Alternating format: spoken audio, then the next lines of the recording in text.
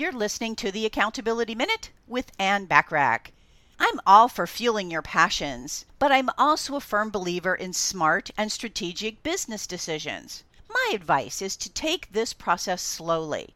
If you love what you do, find a way to work your life purpose into your career or business. If you don't love what you do, then explore other avenues that support a solid business foundation and purpose.